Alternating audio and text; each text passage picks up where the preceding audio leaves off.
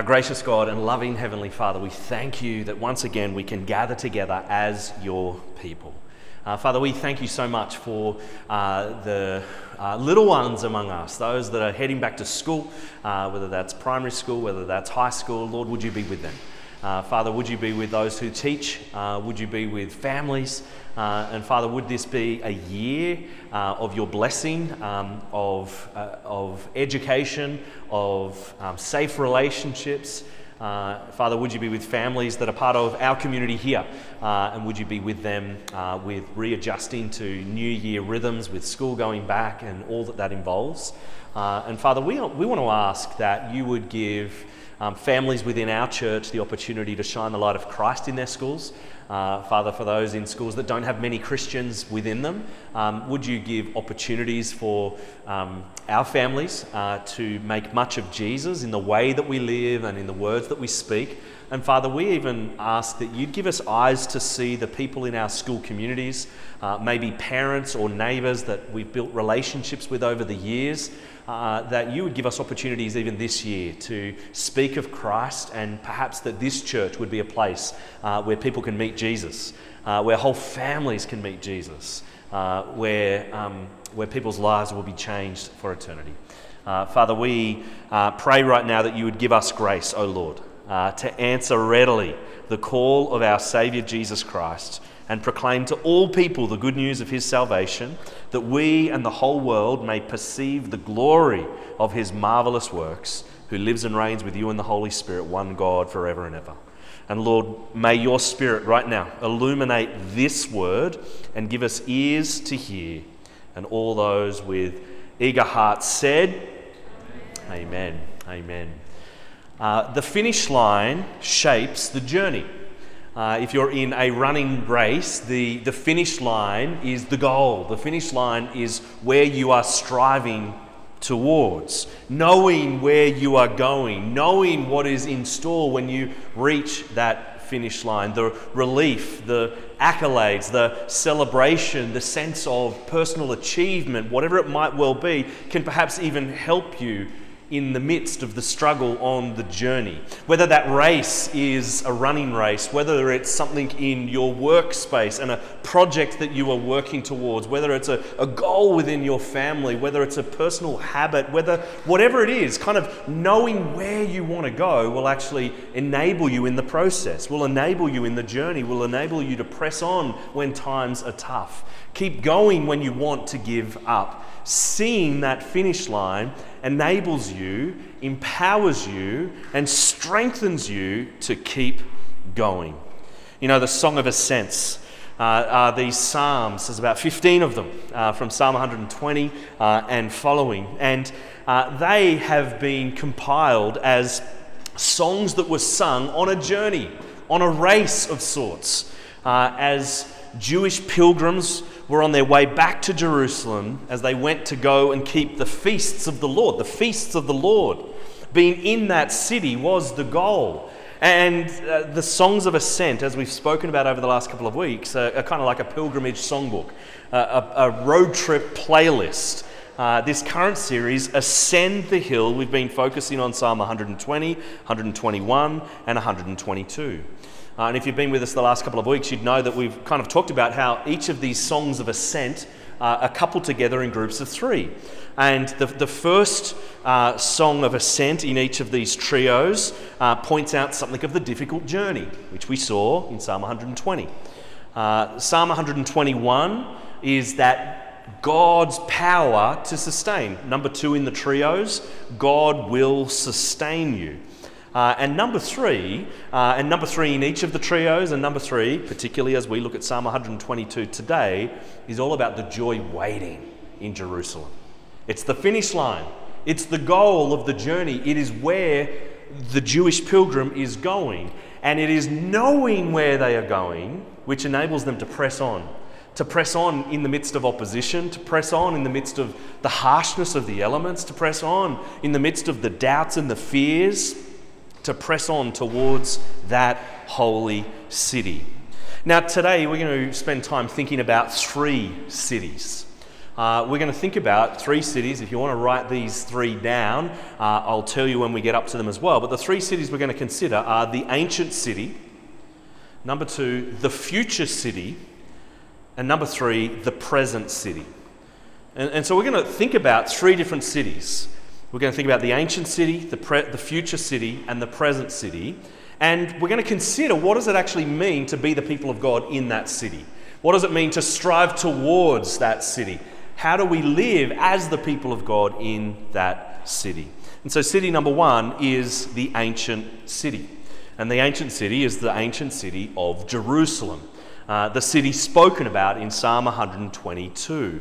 The holy city of God. And what I want you to notice as we look at Psalm 122, if you've got it, keep it out, keep it open as we track through it. I want you to notice that this holy city, this ancient city of Jerusalem, is marked out by three characteristics. The first characteristics that the ancient city is marked out by is gladness. The city of God, the ancient city of God, Jerusalem, is a glad city. It is a city of joy. Pick it up with me, Psalm 122, beginning again in verse 1. It says, a song of ascents of David. I was glad when they said to me, let us go to the house of the Lord. This is David saying these words, but this is all of the Jewish pilgrims on their way back as they ascend the hill of the Lord.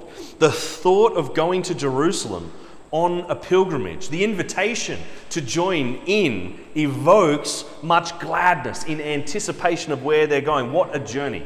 What an opportunity. What a joy awaits them when they arrive in that ancient city. And what joy on this journey, even in the midst of hardship, even on the way, there is joy in anticipation. And look at verse 2, he continues and says, our feet have been standing within your gates, O Jerusalem. You know, the idea here is kind of imagine one of these pilgrims who's been on this journey and has combated everything that has come their way, and they've arrived. And it's almost like they've just finished their first day in the ancient city, the city of Jerusalem. And the idea behind verse 2 is like, it's almost too good to be true. We're here. This is incredible. This is a moment of gladness. This is a moment of joy. This is a moment of celebration. You know, it's Chinese New Year has kind of just taken place, and I've accidentally found myself in Chinatown before at Chinese New Year, and it's a lot of fun. It's a lot of fun. There's food, there's laughter, there's dragon parades, there's random firecrackers kind of going off everywhere. I haven't seen much personally with Chinese New Year this year, except for online. I saw a friend of mine that I met in Malaysia back in November. He lives in this spectacular spot overlooking KL, and you can kind of see everything. He shared this footage, and it's like fireworks everywhere. And I'm pretty confident that some of it was coordinated. I'm very confident that most of it is just, we are excited, we are joyful, we are celebrating. This is the feast, this is the festival. Every direction you can see fireworks. You know, for these Jewish pilgrims, the idea of being in the city for the feasts of the Lord, it brings much joy. They're present, they're feasting, they're celebrating, they're dancing, they're setting off ancient fireworks in this city. You know, for the Jewish pilgrim who has been dispersed in places far from Jerusalem, just getting there is a big deal. We saw back in Psalm 120 that these are a people who are living as exiles among the nations. And yet, no matter how much pain and how much danger is on the journey, arriving for the festival in the city of Jerusalem brings great gladness. But more than that, three characteristics that mark out this ancient city. Number one, gladness. But number two, it's also marked by unity. It's also marked by unity. You know, the whole structure and the whole town planning of Jerusalem itself is actually all about reinforcing this concept of unity among the people of God. Pick it up, Psalm 122, verse 3. It says, Jerusalem, built intentionally as a city that is bound firmly together. People are together as the people of Yahweh, the people of God, in the city of God, united together as his. A diverse people, look at verse 4, it says, to which the tribes go up. The tribes of the Lord, as was decreed for Israel, to give thanks to the name of the Lord. These are a diverse people, and yet they're united together. Various tribes that are scattered, all as smaller parts, yet unite together as the whole body. The people of God. They are tribes of the Lord. They're all united together as those who are of the Lord. What are they doing? Well, verse 4 also says that they're giving thanks to the name of the Lord, to the one who has gathered them and united them to be his people. And why? Well, verse 5 says, there, in that city, thrones for judgment were set, the thrones of the house of David. Here they are coming to a place where the king rules, where God's appointed king, the one belonging to the house of David. This is not just for David himself to sing. David lives in this city, but for the generations to come after David, promises were made to David that there would be a king who would come from his throne, and that whoever was seated on the throne of David was one who was to rule with justice, one who judges. A judgment seat is set. You see, this ancient city, this Psalm 122, is a city that is marked out by gladness, marked out by unity, and thirdly, a city that is marked out by security. You know, the final section there of the psalm that we're looking at, they're excited to be in this city. They're excited to be the people of God, the family of God, and so they pray, God, would you continue to do what you are doing? God, would we continue to be the people you want us to be? God, would you continue to show your grace and your kindness to us? Pick it up with me there, verse 6, it says, pray for the peace of Jerusalem. May they be secure who love you. Peace be within your walls and security within your towers. For my brothers and companions' sake, I will say, peace be within you. For the sake of the house of the Lord our God, I will seek your good. The people of God pray for each other, and they pray for the city, that this would be a place for those who love God to come and to find and to maintain peace, to enjoy safety and security. You know, Psalm 122 is a beautiful vision, isn't it? It's a song that you could imagine being sung, not just when you arrive. You sing it on the road before you get there, remember? This is a playlist for the journey. This is a playlist for the road trip. And singing this song is a reminder of where we are going and where God is taking us. And that is what is ahead. And regardless of the sleepless nights, regardless of the discomfort of the journey to get there, it's a beautiful vision of the joy awaiting them in this ancient city of Jerusalem. A city marked by gladness to be there, unity as a family, and that prayer for ongoing security, that we'd know the peace and security of God. And yet the reality, as we read through Old Testament history, as we kind of keep going after the Psalms, as we kind of read the whole big picture of the Old Testament, if we're honest, and if we even reflect upon this playlist that was written and reflect upon these words that were penned, there aren't actually that many moments where God's people got to enjoy this city as they would have liked to have enjoyed it, right? There were moments, there were golden ages, and it's interesting, as David even writes this psalm, it's probably reaches its peak as David is writing this. And for generations to come afterwards, there is a pilgrimage in returning to that city, and yet there are also times when they are far from that city, and they cannot get to that city. And there isn't necessarily the joy awaiting them in that physical ancient city of Israel. Those of us who are students of the Bible and students of the Old Testament, we know that there's an ongoing pattern of sin in the life of Israel. Here are God's people that he has rescued through his mighty and outstretched arm, who he has made them something when they were nothing. He has redeemed them. He has brought them into his family. And yet, even after they've been saved, they continue in disobedience. They regularly forget the God that saved them. They worship. There's kind of almost one rule. Just don't worship the gods of the nations. And yet that's the rule that gets broken on repeat. You know, David writes this psalm. David writes this in the midst of the Golden Age, a song to be sung by pilgrims for centuries to follow, and yet within one generation, his son Solomon, for all the wisdom that he had, was foolish and led God's people ultimately into turning away from God, of worshipping the gods of the nations. A civil war ensues. The kingdom is divided. The Lord judges his people. They're sent off into exile. And even as we continue with the narrative in the Old Testament, we know that a remnant remains throughout the Old Testament. There are always people who would sing these songs and long to be in a city like that again, long to enjoy God, peace, unity, security like that. There's always a people longing for a day when that will return. And yet Jerusalem in the Old Testament never really makes it again. Is only ever a shadow of what once was, perhaps, in David's reign, and what is yet to come. We get to the end of the Old Testament, we're waiting for some type of restoration of that city, restoration of the fortunes of God's people.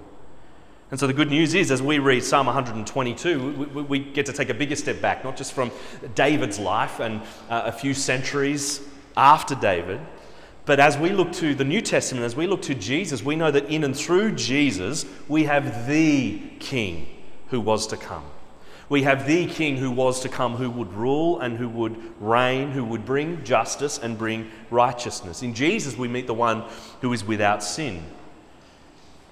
We meet Jesus, who is the one, like everyone else in line of David, who sins and forgets the God who made them. Jesus is without sin. Like everyone else in the whole of the Old Testament, like everyone else in all of history, Jesus is the only one who lives the perfect, obedient life in our place and on our behalf. And in Jesus, we meet the King who went to the cross, who takes the penalty for our sin and for our rebellion. And through Jesus, we meet the one whom death could not hold him down. He is alive. It's through him. He is the eternal King. It's in him that we have one whose reign will last forever, whose kingdom will know no end. In fulfillment of the promises that God makes to David, we see the perfect fulfillment in David's great-great-great-great-great-great-grandson, Jesus. And so if we look back and see this ancient city and we see all of the hope that was within it, we see moments where joy is in it as the people of God gather with unity and gladness and security, we are all the more thankful that Jesus, this King who lived, died and rose again, invites us to take hold of the second city. What was that? Number 2, the future city. Number 2, the future city. Consider the ancient city in Jerusalem, but we look forward to the future city. In the New Testament, we see that God's kingdom is so much bigger than the physical Jerusalem that you can still visit in the Middle East. While Jerusalem, perhaps for all time, maintains an important place, obviously in the story of the Bible and in the history of God's people, if we only think about the restoration of the city of Jerusalem on earth, the physical city that we know today and have known for the last few thousand years, we need to actually take a step back and go, no, our hope is much bigger than one city and much better than one city and more secure than one city. And we don't need to negotiate some type of arms deals to protect that city in order to make sure we can look after the precious city of God. No, the precious city of God, the future city of God, is so much bigger. In Hebrews chapter 12 verse 24, Hebrews chapter 12 verse 22, it says this. Hebrews chapter 12 verse 22 says, "But you have come to Mount Zion and to the city of the living God, the heavenly Jerusalem, and to innumerable angels in festal gathering." This is a picture of the heavenly gathering. It's better than any festival in Jerusalem. It's better than any Chinese New Year. It's got angels serving drinks. It's a pretty cool gathering to go to. If you come to my house, I will serve you drinks. I will go down to the fridge to get something. I will go to the tap often to get something and, enjoy it. But how good is that? This picture of the heavenly gathering is of angels kind of in the midst of the feast, in the midst of the gathering, serving the people of God. Verse 23, Hebrews 12 verse 23 continues, and this is what you've come to, and to the assembly of the firstborn who are enrolled in heaven, and to God, the judge of all, and to the spirits of the righteous made perfect. You know, we are called to this future eternal gathering that is certainly characterized by gladness, by unity, by security, where we will be made perfect. You understand this? We won't be perfect in this life here and now. We are always going to struggle with sin. Yes, we will grow. Yes, we'll increasingly put sin to death, but it won't be until that future city, the heavenly city, where we will finally be free from sin and made perfect. And then Hebrews 12 verse 24 says, and we've come to Jesus, the mediator of a new covenant, and to the sprinkled blood that speaks a better word than the blood of Abel. This heavenly future city of God is built on the blood of Christ. He is our King. He is our mediator. You know, one of my favourite pictures of the heavenly city is in the second last chapter of the Bible. Revelation 21, verse 1 says, then I saw a new heaven and a new earth, for the first heaven and the first earth had passed away, and the city was no more. Revelation 21, verse 2. And I saw the holy city, New Jerusalem, coming down out of heaven from God, prepared as a bride adorned for her husband. And I heard a loud voice from the throne saying, behold, the dwelling place of God is with man. He will dwell with them, and they will be his people, and God himself will be with them as their God. He will wipe away every tear from their eyes, and death shall be no more. Neither shall there be mourning, nor crying, nor pain any more, for the former things have passed away. Can you see it? Do you see the finish line? Do you long for that future city? Do you pray, Lord, bring on the day when we will see his face?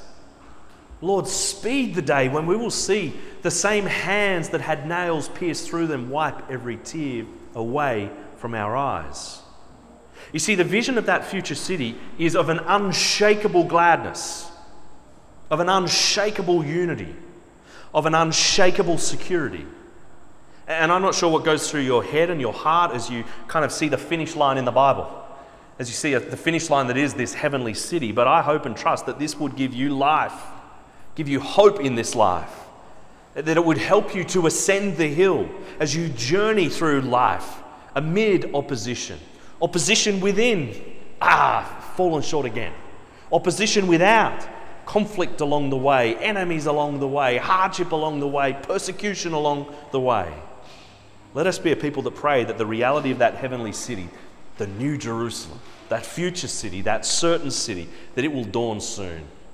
Let's pray that Christ would return. Lord, speed that day. But to conclude, what do we do while we wait for that city and wait for that day? We're considering three cities. City number one is the ancient city of Jerusalem that we read about in Psalm 122 and as we read about in the Old Testament. City number two is the future city, the heavenly city, the goal, the thing that we're striving towards, the finish line we long for. The third and final city is the present city. Let's land this plane. What does what difference does Psalm 122 make to us today? What difference does Hebrews 12 and Revelation 21 make to us today? Well, I think looking back to Psalm 122 and looking forward to the realities that Hebrews and Revelation speak about enables us to understand the time that we live in. We live in an age that theologians call a now not yet period, a period of tension. We live in the now, that is, understand this, we have already come to the heavenly city. That's the language in Hebrews chapter 12. It's not that one day you'll get to it. You've already, in Christ, come to that heavenly city. You've already, in Christ, become members of that heavenly city. And yet there's this not yet tension. We await our resurrection bodies. We await when all of those wonderful things of Revelation 21, 3 and 4 will be wiped away. The tears will be gone, the crying will be gone, the mourning will be gone, the death will be gone, the cancer will be gone, the depression will be gone, the frustration will be gone, death will be gone. And so we live in an overlap of the ages. And imagine my right arm is the old age and my left arm is the new age. We kind of live in this in-between bit. The old age beginning at creation, it will end when Christ returns. And the new age begun in the coming of Christ, the first coming of Christ. It was inaugurated in the first coming of Christ. And so we kind of live in this in-between time where we actually still struggle, we still suffer, we're still frustrated, we still sin, people still sin against us. The world is still decaying, and yet we get little glimpses of the new age have already broken through. We get them as we look to Christ in all that he has accomplished in his first coming. And we get to enjoy little glimpses of the new age as the people of God. We live in this time of tension. And so how do we live in this present city? I'm talking about this city. I'm talking about the city of Brisbane, but this is a relevant word if you move to Toowoomba. 2 mentions, 2 weeks in a row for Toowoomba. This is relevant if you move to Sydney. This is relevant if you move to KL. This is relevant if you move to Dallas. This is relevant whatever city you find yourself living in. How do we live in this present city? Well, it means we live in a city that's kind of marked and characterized by tension. We know we already belong to something better in Christ, in the heavenly places, but we're going to often be disappointed. We're going to feel that tension between the now of the age to come and yet the not yet of the age to come. The now of the tension of the old age continuing to reign. This city, Brisbane, will disappoint us. Relationships in this city will disappoint us. This church, don't think we've disappointed too many people yet. Just wait. All churches disappoint people. This is kind of what happens when sinners get together. We will disappoint ourselves. You will disappoint yourselves. And yet it's at those moments of frustration and tension that we remember where we belong. You know, Philippians 3 just reminds us, no, our citizenship is actually not first and foremost in Brisbane, it's in heaven. And from it we await a Saviour, the Lord Jesus Christ. And so as we gather together as the people of part, I think a big part of being the church is that when we gather, as unsophisticated as this gathering is, as untechnological as this gathering is, as bad as the typos and the wrong date on the screen repeatedly have been, like as we gather together, we actually do, when we strip those things back, we get a foretaste of the heavenly city, don't we? We get a foretaste of the gladness, of the unity, and of the security that's promised and hoped for in Psalm 122 and fulfilled in Christ and in the heavenly city. And so now when we gather as the church, let us be a people who long to taste that gladness as we gather, that unity as we gather, that security as we gather, to long to take hold of it all the more. May gathering whet our appetite for that city. And as we gather, and as we live differently because of what Christ has done to rescue us from the old age, to take us to the new age, to work in us, to conform us to his image and his likeness, to sanctify us, helping us to learn how to say sorry, helping us to learn how to forgive one another as Christ has forgiven us, to know that the church doesn't always get it right and our church won't always get it right, but we strive to live differently because of what Christ has done for us. May we as we live not just be a foretaste of heaven that we get to enjoy together, but may we as we live give the world a glimpse of what heaven is like, of what it looks like to have Christ on the throne of our lives, Christ on the throne of our hearts, Christ dictating how we relate to one another with service, with sacrifice, with love.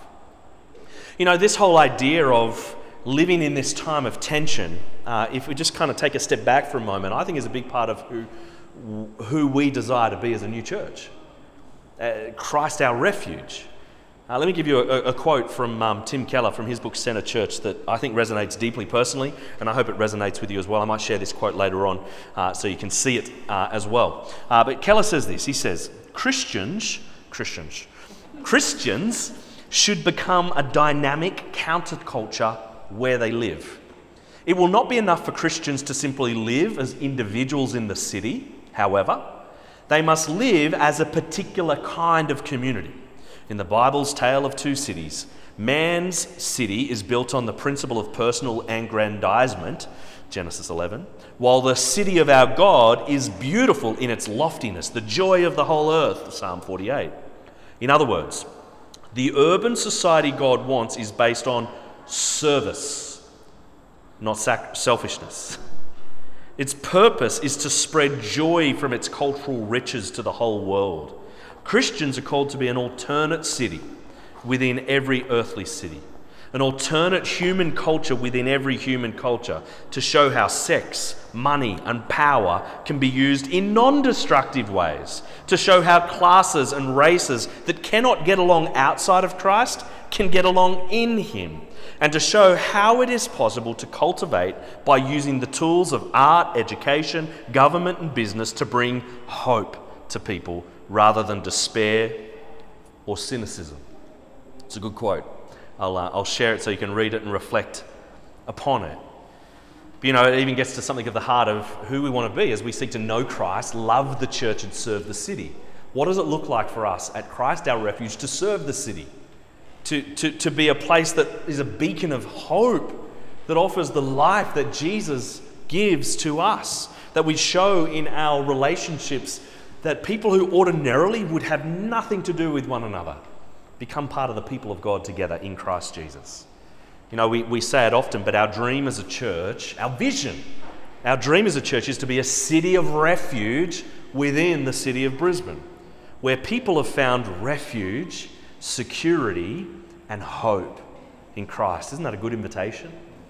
And we see a mature, generous, and kingdom-minded community with a prayer to plant 4 new gospel-centered Anglican churches in Brisbane by 2032. That's pretty soon.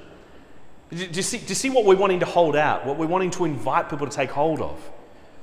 Refuge. Hey, Brisbane, you can rest here. Security.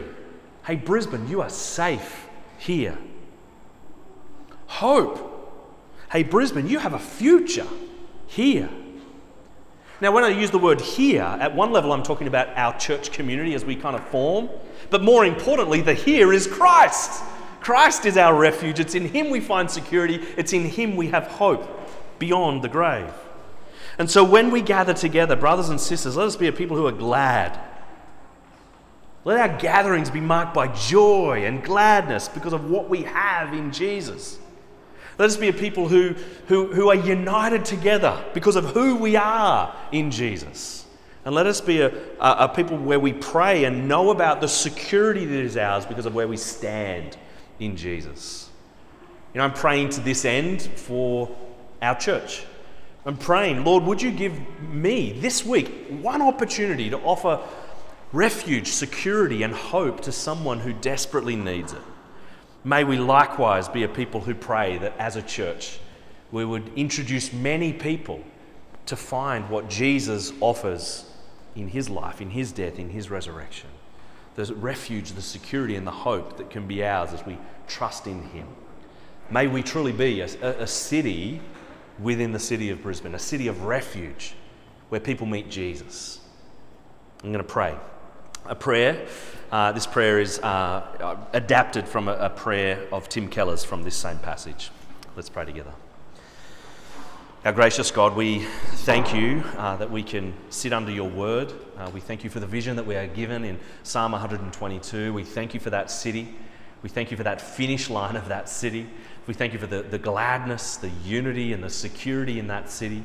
And Father, we thank you that in Jesus we have all those things and more. In Jesus we are part of a heavenly city. But Lord, would you help us as we live in this city right now, the city of Brisbane? Would you help us as a new church, as we form, as we move forward in this new year? And Lord, we praise you for what the church could be as an alternate human society that shows the world your glory. But Lord, we confess we are part of what the church is, a flawed community, far from reflecting your character.